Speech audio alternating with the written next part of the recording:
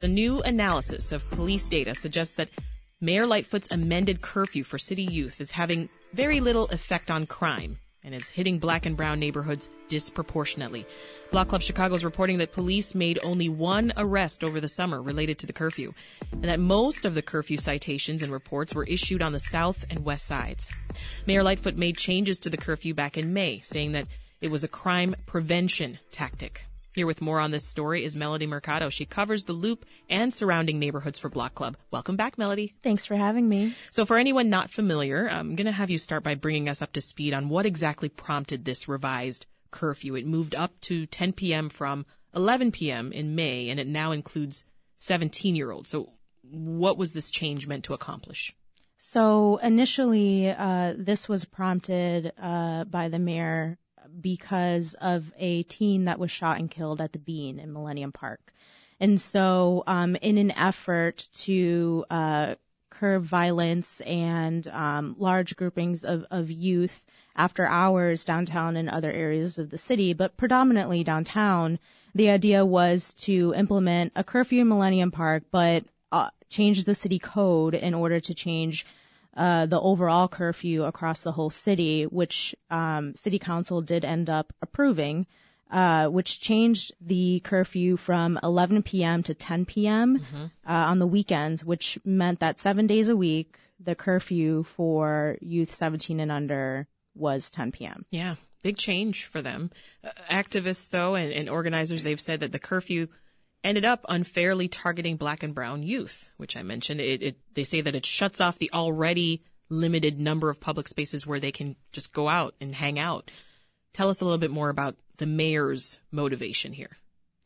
Mostly the mayor said her motivation behind changing the curfew was to make people more aware that our curfew existed in the first place. She was very strong in saying our purpose with this curfew change is not to arrest youth. It's not to, pick up youth, quote unquote, or, put them in uncomfortable situations, but to get them home at a reasonable time.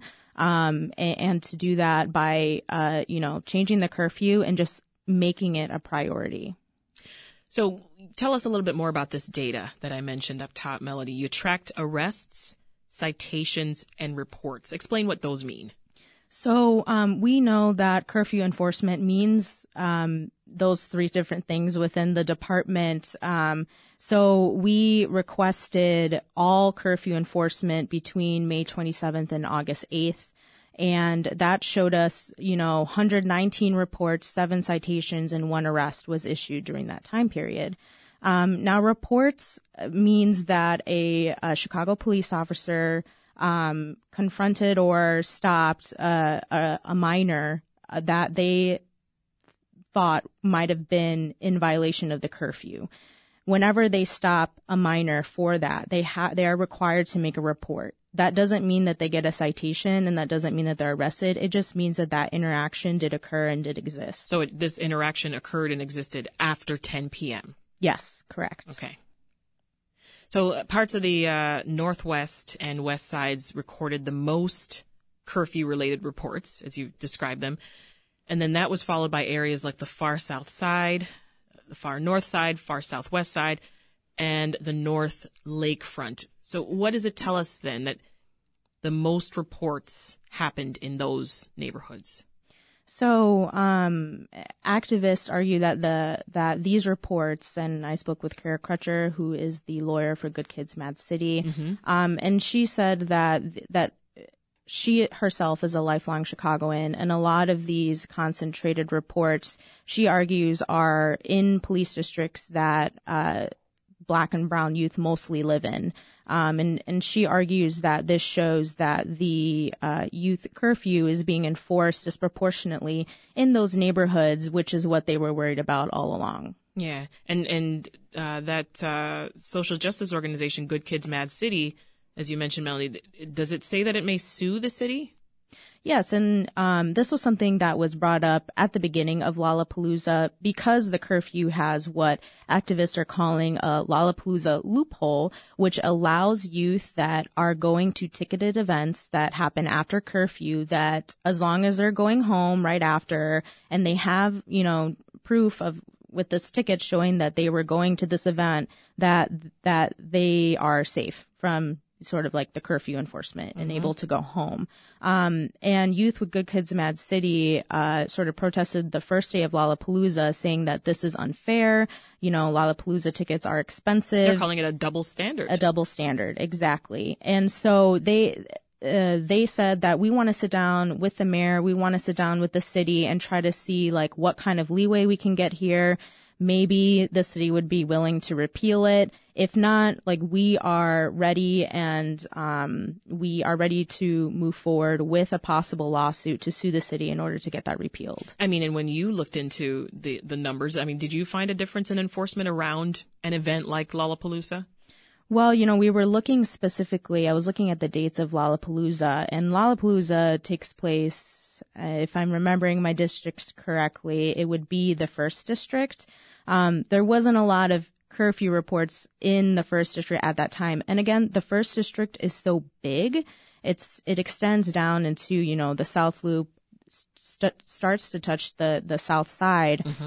So it's really hard to say like where those exact reports occurred. But we found that the curfew enforcements that were happening during Lollapalooza weekend weren't actually happening in the 1st and 18th district. Yeah. We know, as we mentioned, the mayor changed this in response to that fatal shooting, where 16-year-old Shondell Holiday was killed near the Bean. Yet downtown police districts, they only saw, according to your reporting, 7 reports from Memorial Day to Lollapalooza. Yes. What do you make of that? 7. Yes. And so, you know, Kara Crutcher had said, you know, this is very interesting as something that was supposed to be, and it was said it was supposed to help decrease crime downtown. And we see sort of the 18th district specifically only had 1 report, and the 18th district is actually, you know, seeing a big trend upward in crime. And saying that it's not showing what it was supposed to do, and it's not being implemented in the areas that it said it was going to be. I see. We'll talk more about that. All said and done, Melody, did this curfew have any recognizable impact on crime in Chicago or crime in any specific neighborhoods with the most reports? I don't think so, no. And the reason for that is because, you know, we're looking at the areas that did have the most reports, and we're not seeing crime trending downwards. Yeah, it looks like it's kept pace with last year. Yep, exactly. This is Reset. I'm Sasha Ann Simons. We're talking with Melody Mercado from Block Club Chicago. We're discussing what she learned about the city's youth curfew from police data. So the mayor said, quote, that big, huge gatherings of young people, that's decreasing since this curfew's been revised in May. But the mayor's office actually didn't explain how that's being measured. Is that right? Correct. So, again, what makes a big, huge gathering? Right. I think that this was what we were seeing a lot earlier in the summer, where a lot of youth might have been going to the beaches along Chicago, okay. Where residents are saying, you know, youth are wreaking havoc in the beaches after hours and things of that nature. But again, there was no response from the mayor's office to say this is how we're measuring that. All we have is the data of curfew enforcement, so it's really hard to say exactly, you know, if that occurred, where did it occur, and when. Yeah, and you talked about this before, that this updated curfew, it's allowing the police to actually conduct what's called these investigatory stops, right, which they couldn't do before. Is that correct? I'm not 100% sure on that, but I know that Alderman Hopkins had told me that police leadership in the 1st and 18th district had specifically told him to please vote yes for changing the curfew, because it would allow us to do some investigatory stops, to be able to determine and whether or not like a crime is going to be committed, or whether or not, you know, laws are being broken. Mm-hmm. Yeah. 36th Ward Alderman Gilbert Villegas actually told you the curfew is a, quote, waste of time, right? And he went on to say, we've got to take a look at the root causes of crime and violence. What other responses are you getting from public officials, or have you heard? I think we're seeing arguments from both sides of the aisle. Like, for example, Alderman Raymond Lopez, who's typically very pro-police, had said that he was against the curfew change from the beginning because it's not something that had been utilized in the past. We know that in 2021 there were 364 minors that were found in violation of the curfew. Mm-hmm. That averages out to just one a day. And so he argued, why are we going to make this change when we're not even utilizing it? Yeah. Versus the other side, we're seeing other aldermen say that this disproportionately will target Black and brown youth in the communities when they're just trying to hang out in the park, trying to be with their friends, trying to enjoy their summer. They're not doing anything wrong. Yeah. Well, if the question in my mind is if teens aren't supposed to be congregating at a place like the Bean, or as you brought up a moment ago, the beach, has the mayor suggested where they should be spending time instead?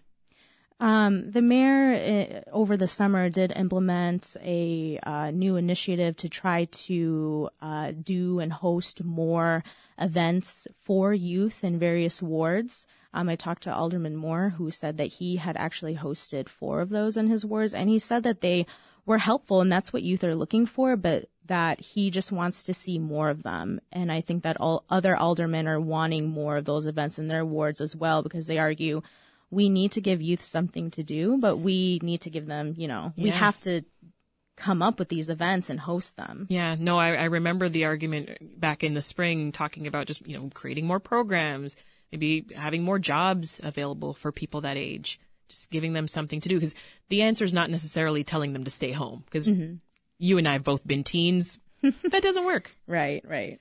So if Good Kids Mad City does move forward with the lawsuit that you mentioned, how do you think that could potentially impact the curfew, and what kind of timetable could we be looking at for any changes to take place?